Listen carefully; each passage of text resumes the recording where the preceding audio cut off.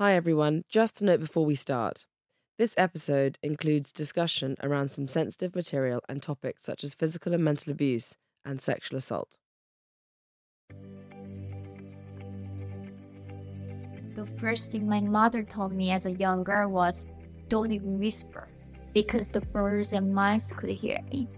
She said the most dangerous thing that I had in my body was my tongue. And then we called up this number, and they were the Christian missionaries, and they told us there was a way out, which meant that we had to walk across Gobi Desert from China to Mongolia by foot. Eventually, what happened when I was born in North Korea, I did not even know that I was oppressed. And if you don't know you're a slave, how do you fight to be free?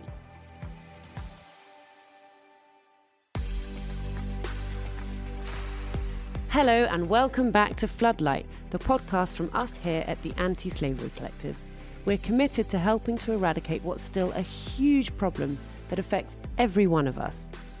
Around 50 million people are enslaved across the world, across all sorts of demographics, locations and societies. But it's a problem we can solve together. That's what we're committed to doing at the Collective, raising awareness and bringing like-minded people together who are as passionate about tackling this crisis as we are. Thank you so much for listening in. For the final episode of the series, we are delighted to be joined by Yeonmi Park. Yeonmi is a North Korean defector who has gone on to become a world-renowned activist and abolitionist. After fleeing from North Korea, she suffered at the hands of human traffickers in China, but has gone on to speak openly about her experiences and uses her profile to shine a light on this worldwide issue.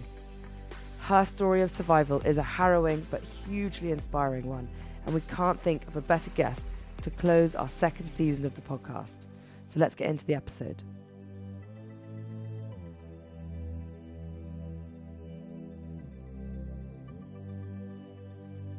So today, everyone, we are so hugely proud and honoured to have the incredible Yeonmi Park. And Yeonmi, you have such an incredible story, and we can't wait for you to tell everyone a little bit about who you are. But just a little bit of background. You are a human rights activist, you are a prominent advocate, you've written a book all about your journey to freedom, and we are just so honoured you're here. So please tell everyone a little bit about yourself and where you came from. Thank you so much again for giving me this opportunity to share my story. I was born in North Korea, and then when I was 13 years old, we faced massive starvation, and it really made us to make a decision what to do, which meant that we had to escape to search for food outside North Korea, and that led me to escape from North Korea at 13 in 2007 with my mother. And when we got to China, that's when we both were sold as sex slaves in China. And 2 years of my slavery, I had a chance to get out of that life, which meant I had to cross the Gobi Desert into Mongolia. And then from there, I crossed the desert to Mongolia. And then from Mongolia, I was able to go to South Korea. And that's how I became free. And then 8 years ago, I came to America, and now I am an American citizen myself and truly a free person. Wow. So firstly you were trafficked in North Korea and then again in China, so twice. So in North Korea, in a way, like there's really no even vocabulary for trafficking because nobody has any rights or freedom. Like literally in North Korea, I didn't even have the vocabulary of words like human rights or liberty. There are literally no words for love in North Korea. So I had no idea. And literally you belong to the state, and your fate is determined by what your ancestors did before you were even born. And then in China, I was actually human trafficked by the human traffickers. But in North Korea, it's more like state sponsored kind of control. Mm-hmm. And 13 is such a young age. What do you remember about the circumstances of living in North Korea, and how did it feel when you were leaving? It must have felt like the only kind of safe route out. Yeah, and that's the thing. Like a lot of times, I really do think that was some kind of life I had on a different planet. Because in the 21st century, North Koreans don't even know the existence of internet. I don't know if you have seen the satellite picture of North Korea at nighttime. They really don't even have electricity right now. Wow. Uh, so every day, my life was really like struggle to survive. I had to look for finding food all the time. And even here right now, I'm like not even 80 pounds because of like our organs and our bones were never fully developed because of a severe malnutrition that we experience. And that's why North Koreans are on average 3 to 5 inch taller than South Koreans. And yeah, and then it's not only that, like that's malnutrition is on one side how the state controls its population, but then they also use of fear. Like the first thing my mother told me as a young girl was, "Don't even whisper," because the birds and mice could hear me. She said the most dangerous thing that I had in my body was my tongue.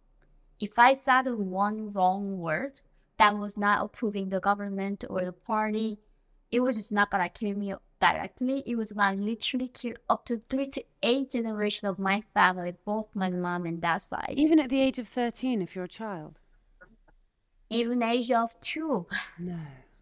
There's no such a thing. Yeah, literally North Korea recently sent a 2-year-old to concentration camp along with the family. Do you? So interesting to hear your story, Yeonmi. Do you worry now when you talk to us or to people about, your situation, about what people might be hearing? Yeah, so when You have I to be started careful. Yeah, when I started speaking out against Kim Jong Un, I was informed by South Korean intelligence, national intelligence, that I was on the killing list of Kim Jong Un. And as we have seen that he was murdering his half brother at the Malaysian airport. I remember. So I have to avoid a lot of countries that I cannot go to. Right. And North Korea actually has a consulate in UK, in London, by the way. They have a relationship with so many countries in the world. There are so many countries can just easily capture me and then transfer me back North Korea as a hand. So yeah, every day I need to really worry about where I go and where not to go. But you feel safe in America, that's your new home? Yes, America. So far, I've been very fortunate to be living here in the safety, and I've had no harassment by the North Korean officials here. Which part of America do you live in? I live in New York City. Well, we both The complete opposite. we both lived in New York for a while. We love that city. Yeah. And you were saying you have a child. Yes, I have a boy. He's 5 years old, turning 6 in a few months. He's like half North Korean. Like I couldn't believe it when I had him in the hospital. The hospital gave me his birth certificate. It says like mommy was born in North Korea and dad was born in the U.S. And in North Korea, like when we were in China, like there are 300,000 of North Korean women in China are trafficked, and most of them are of course women. When they get raped by Chinese people, they send back to North Korea. The first thing the regime does is a pregnancy like test. If a woman is pregnant by this rapist, they kill the baby because they do not believe in the mixed blood, mixed race, especially what they call the American bastards, their mortal enemy. So she is an impossibility, and like I made a baby that was half North Korean, half American. What a blessing. What a blessing. So, do you mind talking a little bit about the journey from North Korea to China and how, if you don't mind sharing, the details of how you were trafficked? So by the time when I was 13, as I said, we really like my daily life was eating, grasshoppers, dragonflies, eating plants, and even that was scarce. It was very hard to find the food. So we had to be creative to find ways, and that was fortunately for us was looking outwards. And at nighttime, I was leaving the border town of North Korea. I was able to see electricity lights coming from Chinese side. And that's when we thought maybe if we go where the lights were, we could find a bowl of rice. And that led my sister to escape first. And then she left me a note to find a lady. And then my mother and I later found this lady. And she said, "Oh, I can help you to go to China. And don't worry, if you go to China, they will have food, they will feed you, and you will find your sister." With that simple promise, we didn't even question why this lady out of nowhere helping us. Turns out she was a human trafficker, so she sold my mother for around $65, and then she sold me around over $20. The reason I was more expensive than my mother was because I was a child virgin, and a lot of Chinese men in China love taking child virginity away, so they were willing to pay a lot more money than my mother. Once we crossed the frozen Yangtze River into China by foot, of course there are guards like with the machine guns standing there, right? It's impossible to escape the border, but this lady bribed the border guards, so we were able to cross the river. And then when we got to the Chinese riverside bank, that's when I saw the first thing was that my mother was being raped. Initially, this man wanted to rape me, but I was literally like over 50 pounds and I was like flying away, and my mom offered herself. And then they sold us separately because they want to make more money. So there was not my sister, there's nobody there. I was separate from my mother. And the another thing is though, like being sold as a sex slave in China to a man is kind of it's kind of the best thing that can happen to you. Literally, sometimes they buy us in brothels, and in the brothels they put a girl and they don't even put the windows, and they don't want to even spare time to feed these girls. They literally rape them like 500 times a day, and then they drug them most of the time, and then they die out within a few months. And from disease and malnutrition, they can just buy another girl for a few $100s, right? But then there was another demand where it's happening because of Chinese one-child policy.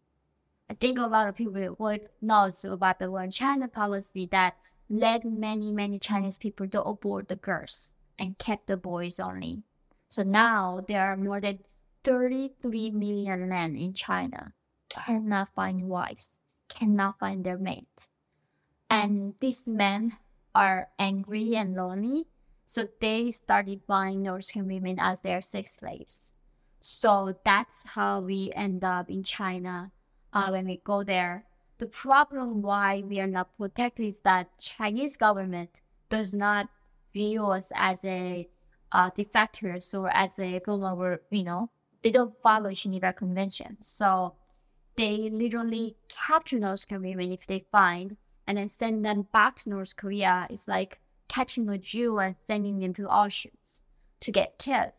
So the North Korean women are extremely vulnerable, and that's why my mother and we both face this human trafficking in China. How many people escape North Korea a year?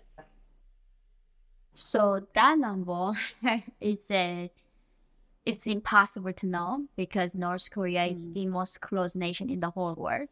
And especially nowadays after Kim Jong-un took over, the escaping became almost impossible, like literally not in 1 year. Like that number went back to zero in like recent history because Kim Jong-un literally buried landmines in entire border, put the electrified wire fences and it's like the whole country became a concentration camp. Wow. So he literally told the people, like, don't let a single ant cross between China and North Korea. So by my time, that was where Kim Jong-il's time, where his father, the second Kim time, and the border security was more lax. That's why most of the defectors escaping the North Korea were in the 90s, and then 2000s, like late 2000s, that's when I escaped. So during that time, there were a lot of nurses escaped and they made it China, and we estimate around 300,000 are in China, trafficked and sold to this day. And current new defectors, almost is like they don't come out, they cannot come out anymore. This is why it's called state-imposed slavery, because the whole Mhm. country is enslaved. And how long were you in China before you made it to Mongolia? I was there for 2 years. I from 13 to 15. And then when in Mongolia to America, what age were you when you reached America? So from Mongolia, went to South Korea, and then when I was 21, I came to America. Yeah. How did you escape the traffickers in China? So this is a thing. There were 2 years of hellish life, but eventually what happened was we found a North Korean women defector in China, and then she said like there is a way out of this, and then we asked her like how can we get out of this, because we did not know like in North Korea I've never seen the map of the world. I've never seen the picture of actual Americans other than the like school posters that drew looks like monsters what they were, like the white people, right? I never knew the word like this exists outside China and North Korea, but this lady said she made Christian missionaries come from South Korea who were rescuing North Korean defectors. And then we called up this number, and they were the Christian missionaries, and they told us there was a way out, which meant that we had to walk across Gobi Desert from China to Mongolia by foot in 2009. And then if we make the journey in the Gobi Desert safely to Mongolian side, we have to go find the Mongolian guards and tell them that we want the asylum to go to South Korea. Chance of making that journey is like not even 1%. Was it you and your mum? And then we had a few other people in our group. They were all North Koreans. These Christian missionaries made us as a team. Wow. So we, as a team, and then we had a little child toddler in our team. We crossed the desert together from China to Mongolia, and then we were made it in the desert. We didn't get killed. We didn't get eaten by the snakes and animals. And then Mongolia, the soldiers, we begged them to help us to go to South Korea. Many attempts later, they did help us eventually, and then they helped us to go to South Korea as refugees. So that's how we got out of China, through this Christian missionaries' help. Wow. And how long did it take for you to cross the desert? Whole journey takes there's many facilities we go to after that, so it's like many months. And then when we go to South Korea also, there's like 2 months of interrogation. They have to really verify are you a spy, well, they literally a lot of times make us to go through lie detectors, right? Because we could be easily spies from North Korea, or we could be not even North Koreans. So 2 years of intense interrogation, and then 3 months of re-education. Literally, we're there for the first time telling us that Americans are not bastards. The world is a great place, and they are the democracy.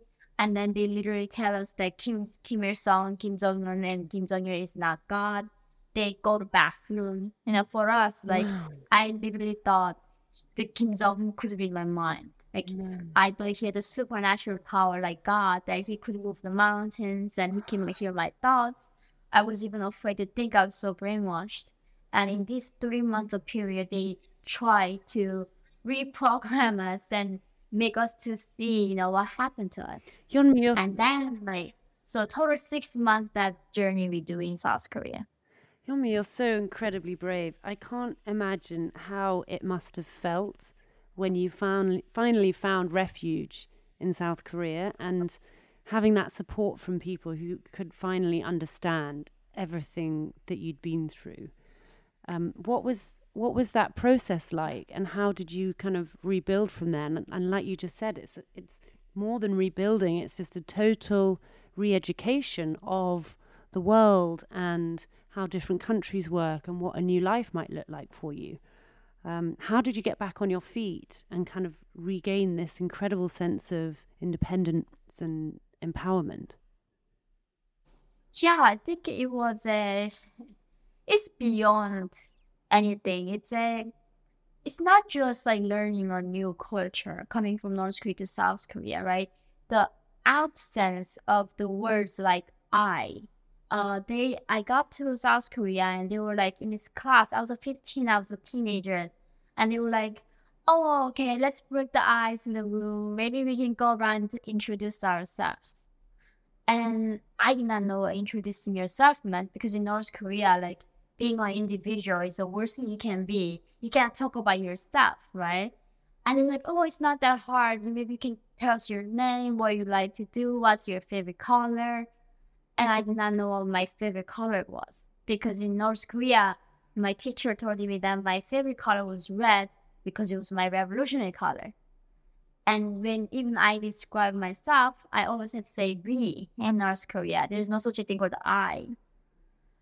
And then literally, I had to learn about freedom. It sounds not cool, but then when I learned about freedom in China, I literally thought freedom was like wearing jeans, watching K-dramas.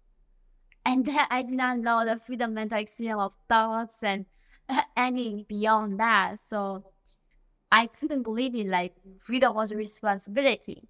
If I chose to do something, I had to be responsible for my decisions. So it was very painful. It was really, really hard to learn to be free for the first time.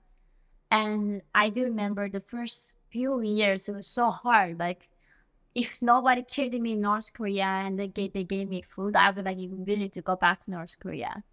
And I think that it wasn't like that easy to adjust for like free life in the first place. Yeah. It's interesting what you say about like it's really hard to be free. And I think that's the most honest I've ever heard it explained to me from a survivor of human trafficking, because it must be such an extraordinary thing to finally attain after so many years. But as you say, it's like a privilege to be free, and it's a responsibility to be free. So it's incredible to think that freedom for you is that's your understanding of it. And is that still the case when you think about your life now, or is it changed over the years because of all you've gone through? Yeah, I think I learned about freedom more and more. I'm still discovering more. I think it's also true. It's not only this responsibility what freedom is, but it's also called discipline. Right. When I got to America, it was very confusing, right? Oh my God, like literally people here, some people like, oh, I'm free because like therefore I can do anything I want. Right. And freedom without like discipline, it can be an anarchy. And so every day I'm learning the new definition of freedom. And of course, it's a lot of joy in being a free person, but then it also comes with a lot of hard work and diligence. So do you think that I'm jumping a bit here, but do you think you wanted to use your voice? I mean, why is it that you want to stand up and tell your story to the world? Because it's really remarkable what you've been through. I think so. I came out of North Korea and not knowing a word like this existed. And then when I was going through my, slavery and rape in China, I literally lost my faith in humanity. Like in South Korea, I remember when they were saying everything that I believe in North Korea was a lie. They said, everything. Just think about everything that you were learning in North Korea is a lie. And I started thinking, so how do I know what you're telling me is not a lie? Like really comes down to where I don't know what to trust again. I don't believe in anybody. Any man that I met in China was my rapist. Like, how can I believe in anything again? That really changed when I realized that most of people did not know what was happening in North Korea. It's almost like a Holocaust. when it was happening, a lot of people back then didn't have internet. They did not even really know what was happening. And when I knew if people learn about what's happening, we can change the future. And the one book that I read that made it turn my life around was reading George Orwell's Animal Farm. Up until that point, like I really resent the dictators. I thought what happened in North Korea is 100% the fault of this evil Kim family. That this man wants to be a god and wants to use us to maintain the status and enslaving us. But then what I realized that during the time when the king was taking over, there's so many majority, good silent majority. In the fear of losing their family and their lives, they kept silent. And that's eventually what happened when I was born in North Korea. I did not even know that I was oppressed. And if you don't know you're a slave, how do you fight to be free? And that is a different degree of oppression that you're talking about. Like, it's the total state of control by the government that you don't even know that you're a slave to the government. So you're living in a Truman Show, right? You don't even know this is a show anymore. And on a totally different level, but often when Yuj and I spend time with survivors in safe houses here in the UK, we often find that on a different scale, but people don't often know that they've been trafficked or that what's happened to them is not okay. And it's a big part of the problem and big part of the education as well. Yeah, it really is. I think that's why I thought this is the only way we can change by the raising awareness. And a lot of people when I came to America, it was really interesting to see because most of Americans thought at the time that till this day, that somehow the slavery ended, right? I mean, Americans know all over slavery history and other countries. So Korea, South Korea had a slavery. It was a part of our history, but they don't know that slavery is continuing to this day. That really made me I couldn't believe it that children don't learn this in schools. And my son doesn't get this, learns from his teacher at school. And even though I'm an actual survivor of modern day slavery, so little awareness is going around in the world. I'm smiling because you're speaking to the converted. It's one of Yuj and I's kind of core passions, and a key kind of strategic pillar of the Anti-Slavery Collective is not just awareness but education, and how are we getting modern slavery and human trafficking as a topic back on the agenda in schools. But Yeonmi, I know you've written a book, In Order to Live, and I'd love to hear more about it from you. It's so important to have kind of evidence-based stories and accounts on the horrors of modern slavery. It's such an important part of the kind of learning process for other people as we talk about raising awareness. People need to hear directly from survivor voices. And another question to you would be, how can charities like ours or people like Yuj and I and the people that we talk to and are constantly advocating for, how can we help make sure that your voice and your accounts are heard and supported? Yeah, I think slavery is happening every corner in the world right now, and especially the countries like China, North Korea, that they do not have transparency, they don't have the good governance, right? I think what we can do as a collective is that first we need to educate ourselves. That's really the number one thing, that we need to know how is it happening, how it's done, where is it happening, and recognize these areas. And second is how do we solve this problem? Unfortunately, this problem can only come from not only through the NGOs, right? There are not many NGOs working on this issue. I only can speak for the North Korean issue, is that there are these Christian missionaries to this day and non-religious prophets to this day are rescuing the effort. They go to China using the underground routes and rescuing defectors from China to freedom. So that is anybody can get involved. But more to think about the global awareness campaign is, as I said, North Korea's consulate is in London. They have one in Sweden and Norway, and so many other European countries, in Spain, and even in America right now, I live in New York City. literally not that much down miles from my apartment, there's North Korean consulate and the UN representatives in New York City. Whenever the UN assembly or government's meeting, they talk about everything else, to the animals' rights, to climate change and everything in between. But modern day slavery is never part of agenda. It's not even mentioned in their agendas. Even though this is the mass scale crisis happening, there are millions of humans don't have rights and don't have freedom. None of these people are fighting for human rights. And my frustration as a human rights activist really come from meeting other people at the UN and State Department. There's like a lot of my friends are like animal campaigners, right? And nobody ever go to them. Why do I need to care about dolphins and puppies? But literally they come to me, they ask me, why do I have to care about human rights? And I'm like, are you not a human being or something? Who do you think gonna fight for human rights if you don't fight for human rights as a human being? Like, do you think puppies are doing it for us? Do you think that robots are doing it for us? Like, we are the only ones can fight for human rights. But somehow people don't view as a human rights crisis as something that is crisis. And I think this can come from the world leaders, the media. I don't know how this can happen, but I'm so glad you're here in this space to fight with the media. Oh, well, Yeonmi, I mean, it's definitely something that Jules and I have been passionate about since the day we started this. You know, it's all about raising awareness, raising the noise level, making it just louder, for people to even understand the facts. As Jules said, like, people who have been victims of slavery might not know that they've been trafficked. It's the same as people might not know that they're using things that have modern slavery in them.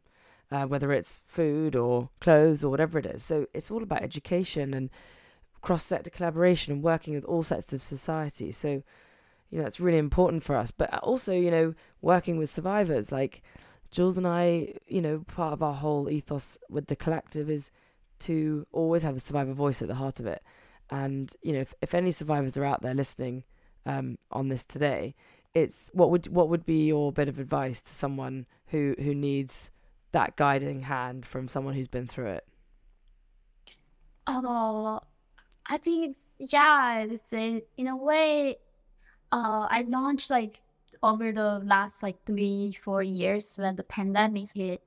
I mean, I couldn't go anywhere to talk about human rights issues in North Korea to anybody, right? And in a way, you know, living in this technologically advanced country, I just could start a YouTube channel or going on social media. So in a way, it's the easiest time to become an activist and to do this work. And you don't even need to be an activist to do this. You can just, you know, someone can share these messages. You know, you can go share the link somewhere. You can send it to your friends or your representatives. You go to City Hall and talk to them about it. And so, yeah, there are many ways to get involved in definitely lateral commitment. And I think that's why, even though it's sad how much is not done for this issue, but also I'm very excited for the possibility of what can be if we come together to make this happen.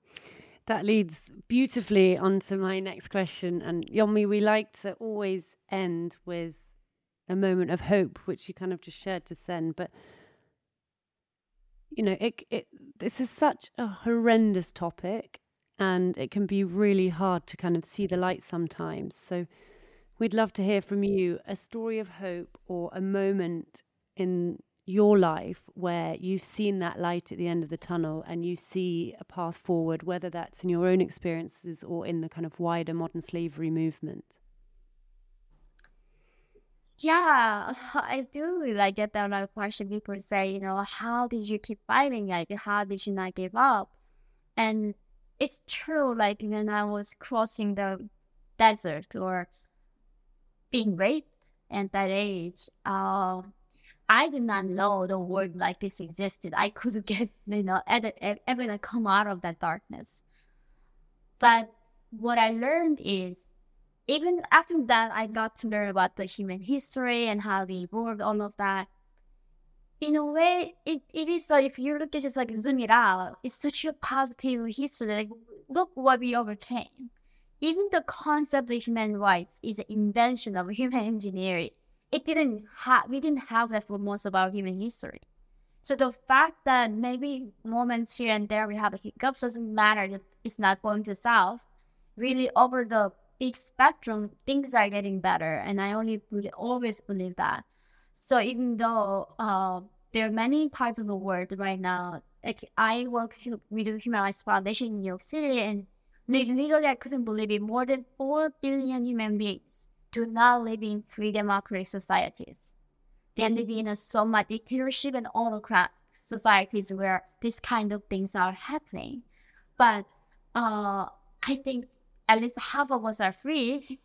And because of that, I do think there is a hope if we look what we overcame. So this even problem of modern day slavery sounds so dark and overwhelming.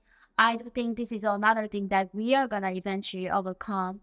And, it will be the story of the past. I really think what you've shared with us today is so integral in sharing a bit of something that was quite incredibly dark and scary for you, that can maybe offer a bit of hope and light to people going through something who might be listening.